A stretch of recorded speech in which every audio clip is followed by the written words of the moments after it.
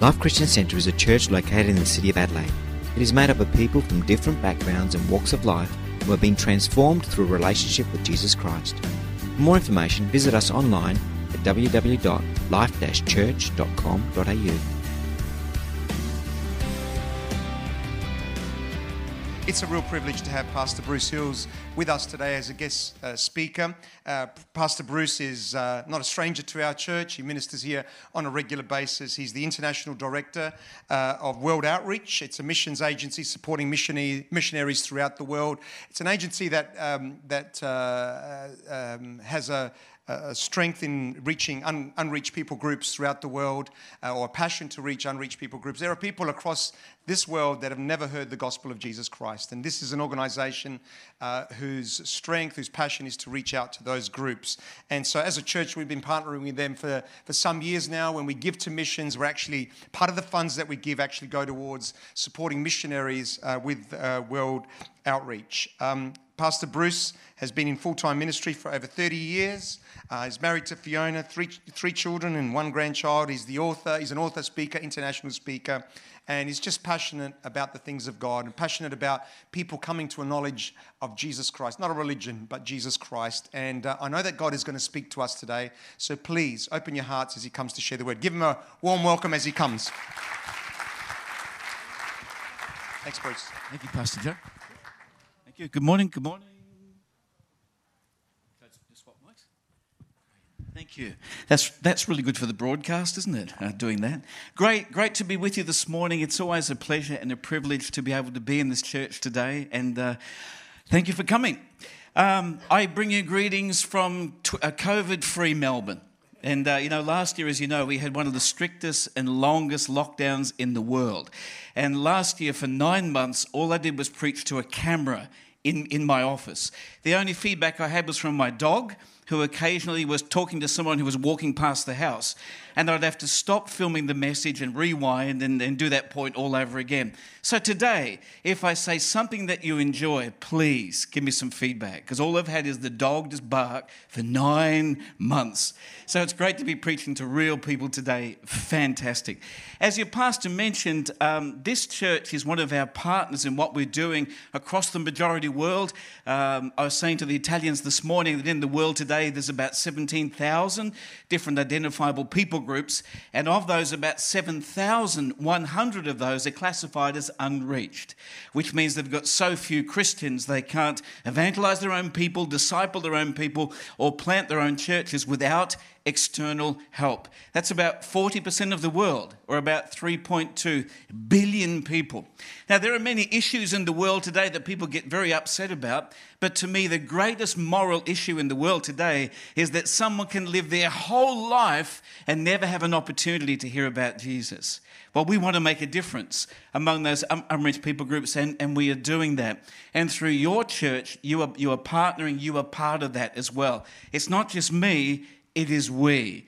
And I want to say thank you. And in just a moment, I want to show you a clip that just gives you a little insight into the work that we're doing, and then I'll get right into the message today. But I just want to play you a clip about our mission, and then I'll get right into the message this morning. Thank you.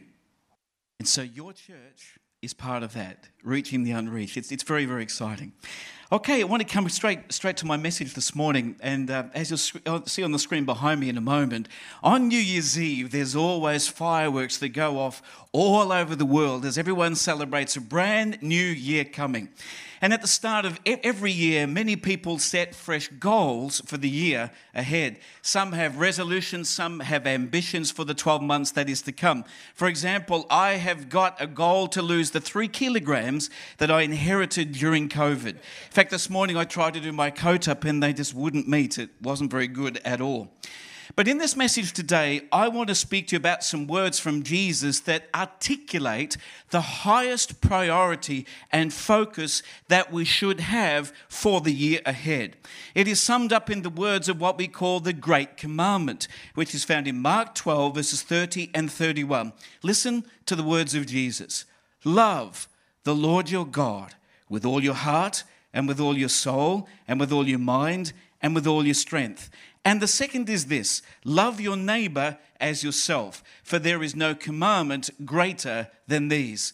And in this message today, I'm going to explore what it means in practical terms to fulfill this great commandment. So the title of my message today is The Great Commandment Revisited.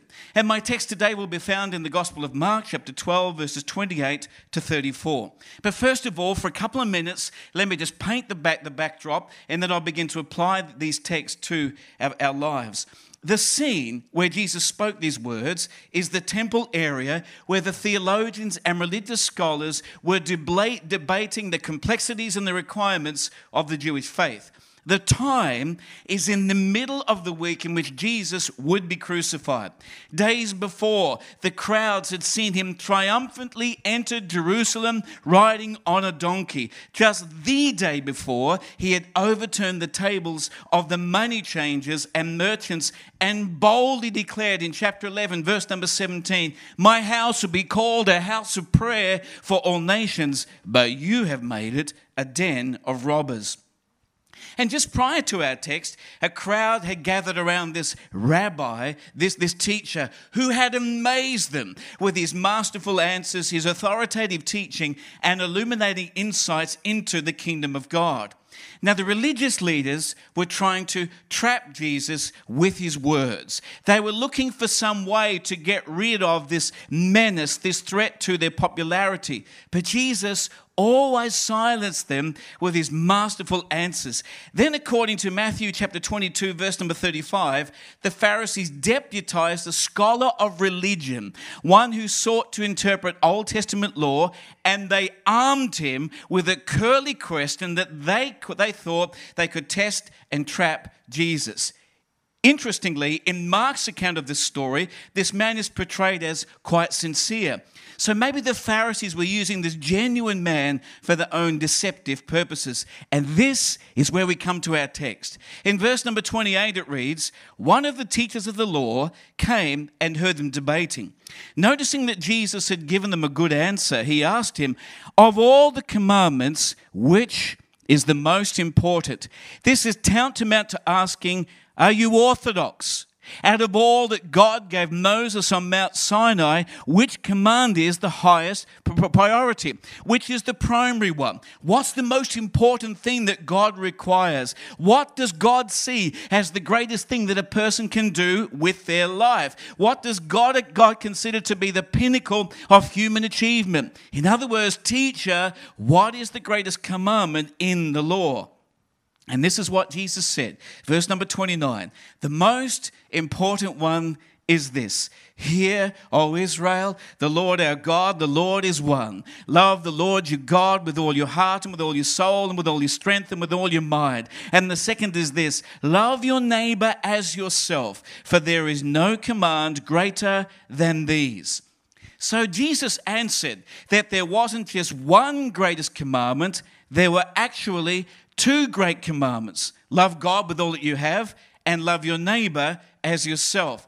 And those two inseparably are the great commandment. Now, before commenting on this twofold commandment further, where did Jesus get this quote from? And this quote comes from Deuteronomy 6 verses 4 and 5, which read, "Hear, O Israel, the Lord our God, the Lord is one. Love the Lord your God with all your heart, with all your soul, and with all your strength." This passage is the first part of what is commonly known as the Shema. The Shema is the Jewish confession of faith, and it begins with, "Hear, O Israel, the Lord our God, the Lord is one." It is called Shema because the meaning of the first word is hear. The Shema is a major creed in Judaism. It was recited twice daily, morning and evening, by devout Jews. It stresses the unity of God, the importance of obeying His commands and loving Him, and valuing His word. And the people of Israel commonly repeated these words to remind themselves that they worship the one God, as distinct from the neighboring peoples around them who worshipped many gods. And the second part of it says, "And love your neighbor as yourself." And that comes from Leviticus, not my favorite book, chapter 19, verse 18, among a cluster of laws about community life. Now, to all appearances, it would seem that Jesus has given an orthodox, classic answer. But this seemingly orthodox answer was power-packed with application. It was like Jesus was saying, the implications of this are more than you realize. You Pharisees think that you please God because you always keep the rules and the regulations. But it doesn't come from the right inward motive of loving God. And you Pharisees are certainly not loving your neighbors as yourselves. And the implication and the application of Jesus' words are immense and life-altering. And to emphasize the importance of these two great commandments packaged as one, Jesus claimed that they summarize his own teaching and the entire revelation of God. Listen to what he said. Matthew chapter 22 verse 40 reads, "All the law and the prophets hang on these two commands." Paul commented later in Romans 13 verse 10, "Therefore love is the fulfillment of the law." And with God first and neighbor second, in the words of Michael Green, all else in the law is commentary. So for Jesus, the whole law and the will of God are summarized as a wholehearted response of love for God and to our neighbor. What God wants us to know of the whole Bible is rightly represented in this twofold command: love God and love people. And friends, today, if we want to fulfill our potential as a human being, we've got to love God and love people. If we want a sense of completeness and wholeness, then we need to love God and love people. If we want to do the will of God, then we need to love God and love people. If we want to please God, we need to love God and love people. If we want to fulfill obedience to the Word of God, we need to love God and love people. If we want 2021 to count, we need to love God and love people. Now that we've looked at the background of the text, what does it mean for us? And what I want to do is just go through the first part of the Great Command, which is to love the Lord your God with all your heart, soul, mind, and strength. And to do so, I just want to bring out three key words that describe how we can love God with all our heart, soul, mind, and strength. Number one is this: we need to love Him exhaustively. Exhaustively. If we are to truly love God with all that we are, then we need to love Him exhaustively. Listen to what the Lord said. Love the Lord your God with all your heart, soul, mind, and strength. And a vital point as we unpack this is that our love for God is a responsive love. In the words of 1 John 4:19, it says, "We love because He first loved us." And the scripture teaches that God is love. In His very essence, in His very being, God is love. And we wouldn't even know what love was, except that God sent His Son to die for our sin. 1 John 4 verse 10 says, "This is love." So we're about to get a biblical definition of love. And he wrote and said, "Not that we loved God, but that He loved us and sent His Son as an atoning sacrifice for our sins." Love is defined by the cross. John 3:16 says, "For God so loved the world that He gave His one and only Son, that whoever believes in Him shall not perish but have eternal life." Because of God's love, we have got life both here and now and into eternity. Because of God's love, our sins have been cleansed. Because of God's love, the stain, the pain, the shame of our sin has been taken away. Because of God's love, the power of sin and the claim of Satan are broken over our lives. Because of God's love, I am now blood bought and I am now spirit indwelt and I'm a heaven-bound child of the living God. And because of God's love, I can now know Him and draw near to Him with unhindered access. Because of God's love today, I am free, I am forgiven, I am His and He is mine. All because of His love. And let me repeat again. Our love for God is a responsive love. And therefore our love for Him must be as all-encompassing as reflecting his love for us. And because the whole of our lives was the object of God's covenant love, the whole of our person must respond to him. Our love must be exhaustive. Our love for him must be comprehensive. Our love for God must come from what constitutes us as redeemed human beings. Nothing must be held back from God because God held nothing back. And Jesus' purpose in using the 4 words, heart, soul, mind, and strength, was to show that a person's total being must be involved in loving God. And he very intentionally used the word all. But what does it mean to love the Lord our God with all our heart? It means that we love him spiritually. We love him from the core of who we are. We love him from the center of our being. We love him from the inner source from which everything else flows. What does it mean to love the Lord our God with all our soul? It means to love him emotionally, to love him from our will, volitionally, to love him from the seat of our desires and affections, to love him passionately, to love him from the part of us that makes us utterly unique from every other person. What does it mean to love the Lord our God with all our mind? It means to love him thoughtfully, to love him from our intellect, to love him with all of our understanding. What does it mean to love him with all our strength? It means to love him bodily, to love him practically, to love him with all of our physical capabilities. And if our love for him is to be exhaustive, then we must give attention to those parts of our lives which rob us of pure and passionate love for him. If I am to love the Lord my God with all of my heart, I must never allow anything to pollute my heart. I must guard against half-heartedness. I must guard against a divided heart. I must guard against having sin in my heart. I must not allow bitterness or unforgiveness in my heart. I must value him as the most important thing in my life. If I am to love him with all of my soul, it means I must choose to put God first. I must choose to live in obedience to God and his word. I must choose to give time in intimacy with God. I must choose to make God the deepest desire and affection of my life. For example, friends, there are many things that I love. I love cricket. I love the AFL. I won't mention my team because you'll boo me. I love the commentary. I love all the documentaries and biographies and learning new things. I love to visit places I've never been to before. I love photography. But my love for those things must become a way second to my love for the Lord. And if I am to love the Lord with all my mind, it means that I must devote myself to the study of the Word of God. And I must purposefully ponder and reflect upon God and his Word. I must give deliberate intention to breaking old patterns of thinking, breaking wrong mindsets, and breaking sinful ways of thinking. I must allow the Spirit of God to bring renewal to the very way that I think.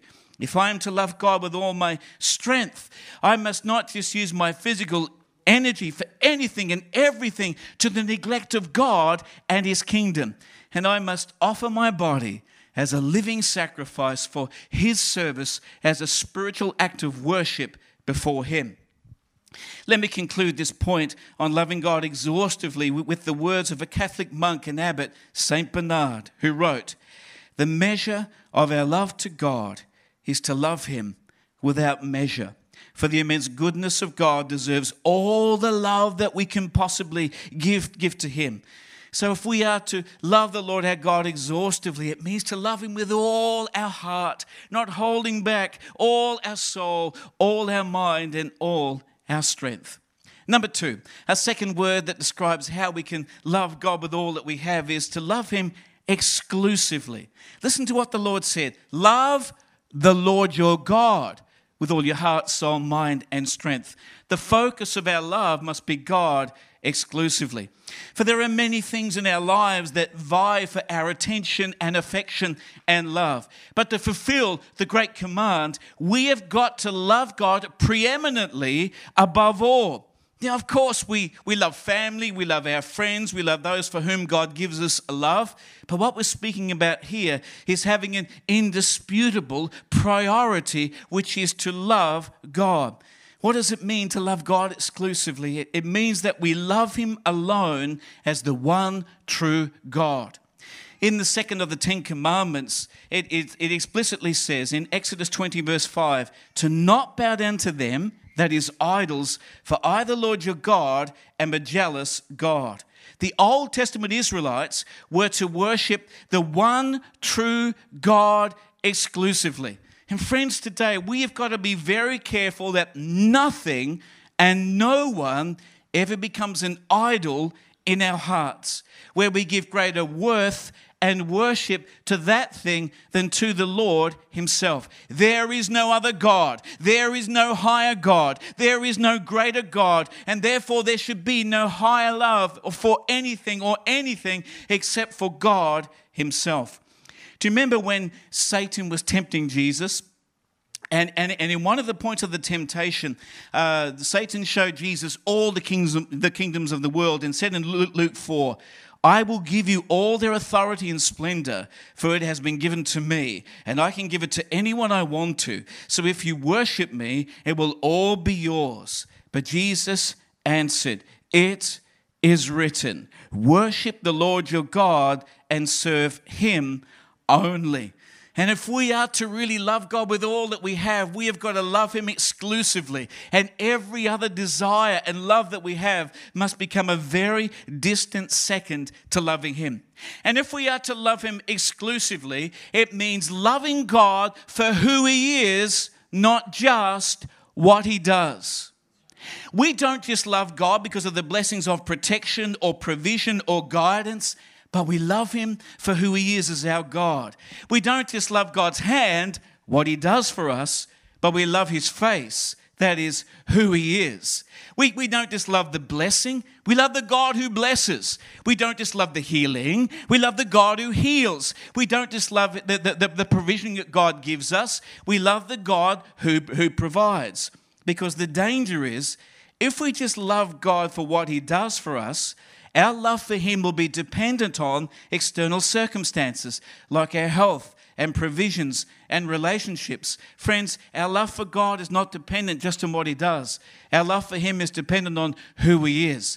We don't just love him for the things that he does for us. We love him because he is faithful. We love him because he's merciful. We love him because he's kind. We love him because he's good. We love him because he's unchangeable. We love him because he's always there. We love him because he's for us. We love him because of the cross. We love him because of all that he's done for us in Jesus Christ. Therefore today, let's love him not just when things are going good, but despite what is happening in our life, that we would lift our lives and we would lift our hands and we would lift our voice and we would say, God, I love you for who you are. And to love him exclusively also means that our love for God is greater than our love for ourselves. Do you remember that time when the prophet Agabus tied Paul's belt around his hands and feet, prophetically signifying that Paul would be handed over by the Jews to the Gentiles in Jerusalem? And the believers in Caesarea pleaded with Paul not to go. But Paul answered in Acts 21 verse 13 and said, why are you weeping and breaking my heart?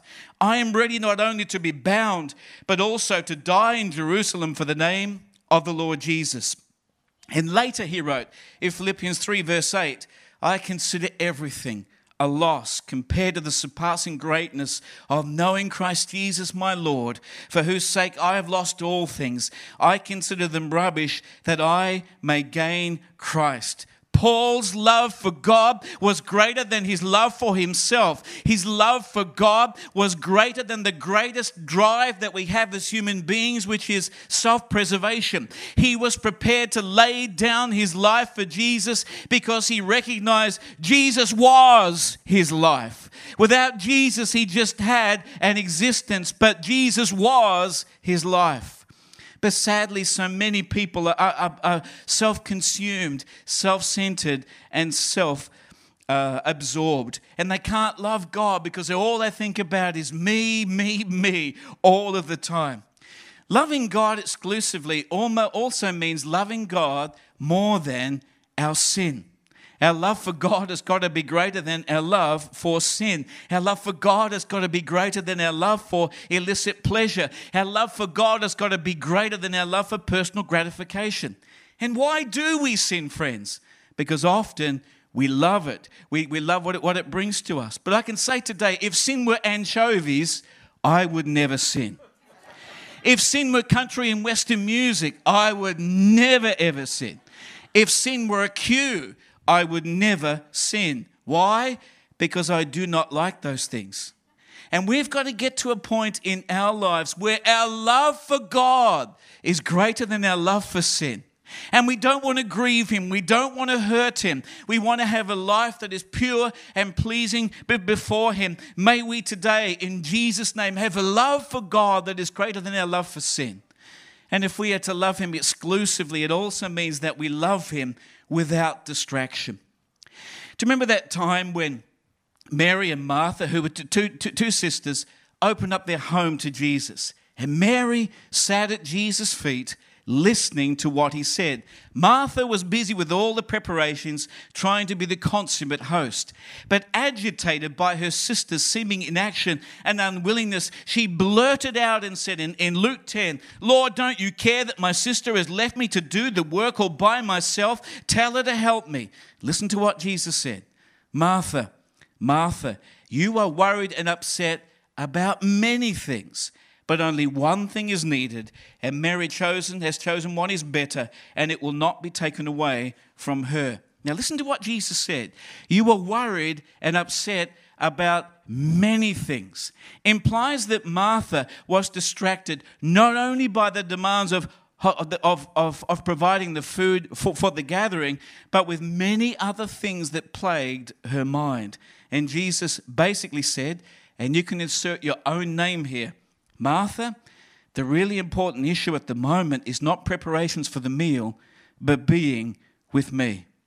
And you're upset and distracted and worried and anxious and preoccupied, but really only one thing is important, and that is listening to me. And friends, if ever there was a word for us today, it is that. May we love the Lord our God exclusively. And number 3, last one and the shortest one, because I have 1 minute left and it's about to go red up there. Number 3, if we're to love God with all that we have, it also means to love God extravagantly. To love Him extravagantly. If we are to truly love the Lord our God with all our heart and soul and mind and strength, we need to love Him extravagantly. And as we consider what the loving God has done for us, the most natural reaction that we should have is to love Him extravagantly. And it should flow out of that relationship the Bible calls sonship. The fact that we, the redeemed, the undeserving, are now the children of the living God. And by extravagantly, I mean that we would love God without limitations. We would love God without restraint. We would love God without religious jargon. We would love God without tradition. We would love God without artificial barriers. We would love God without self-consciousness. We would love God without the fear of opinion. May we be like David when the ark was coming back to Jerusalem. 2 Samuel 6:14 says, David danced before the Lord with all his might. And even though his wife despised him for what she considered was an undignified and demeaning for a king, he expressed his love to God extravagantly. And may we have that same heart as well. Let me conclude the point with a story from Luke 7, where it records that Jesus was reclining at the table of a Pharisee called Simon. And hearing that Jesus was in Simon's home, a prostitute entered uninvited. And this prostitute knelt above Jesus' feet, and she wet his feet with her tears, and then dried his feet with her hair, and then she kissed his feet. And then she brought the most expensive thing that she had, an alabaster jar of perfume, and she poured that perfume on his feet. It was an extravagant expression of love. Simon the Pharisee said to himself, if this man were a prophet, he would know who is touching him and what kind of woman she is, that she is a sinner. And Jesus posed the question, oh Simon, there were two men who owed another man a great deal of money. One of them owed 500 denarii and the other 50, but the man cancelled the debts of both. And then Jesus asked, now which of them would love him more? And Simon replied and said, I suppose the one who had the bigger debt. And Jesus said, Simon, I came into your home, and you did not wash my feet, as is the custom. But this lady has washed my feet with her tears and wiped them with her hair. Simon, you did not greet me with a kiss when I came into your home, as is the custom. But this woman has not stopped kissing my feet. Simon, you did not pour olive oil on my head, as is the custom. But this lady has poured expensive perfume on my head. And here is the point. Those who have been forgiven little, love little. But those who have been forgiven much, love much. And friends, today, when we think about what we were, and when we think about what we would have been if it wasn't for Jesus, can we not come before him today and love the Lord our God extravagantly with everything that we have and not hold back? And in summary today, we've been looking at the great commandment, which is to love the Lord our God with all our heart and soul and mind and strength. And we've been asking today, how can we love him like that? Number one, we should love him exhaustively, not holding back, but with all that we are saying to him, God, with all my heart, soul, mind, and strength, I love you. That we would love him exclusively. We would love him alone above every other love. We would love him not just for what he does, but for who he is. We would love him above our love for ourselves and our sin. And we would love him in an undistracted way. And thirdly, we've seen that we should love him extravagantly, without religion, without tradition, but with passion and with heart and soul. And as we look at the year ahead, I want to encourage you in the name of Jesus. Yes, it's good to have goals. It's good to have ambition. It's good to have a sense of focus. But above everything else, what does the Lord ask of us today? To love him with all of our heart and all of our soul and all of our mind and all of our strength, and that everything else becomes secondary to that primary goal. Would you mind standing with me, please?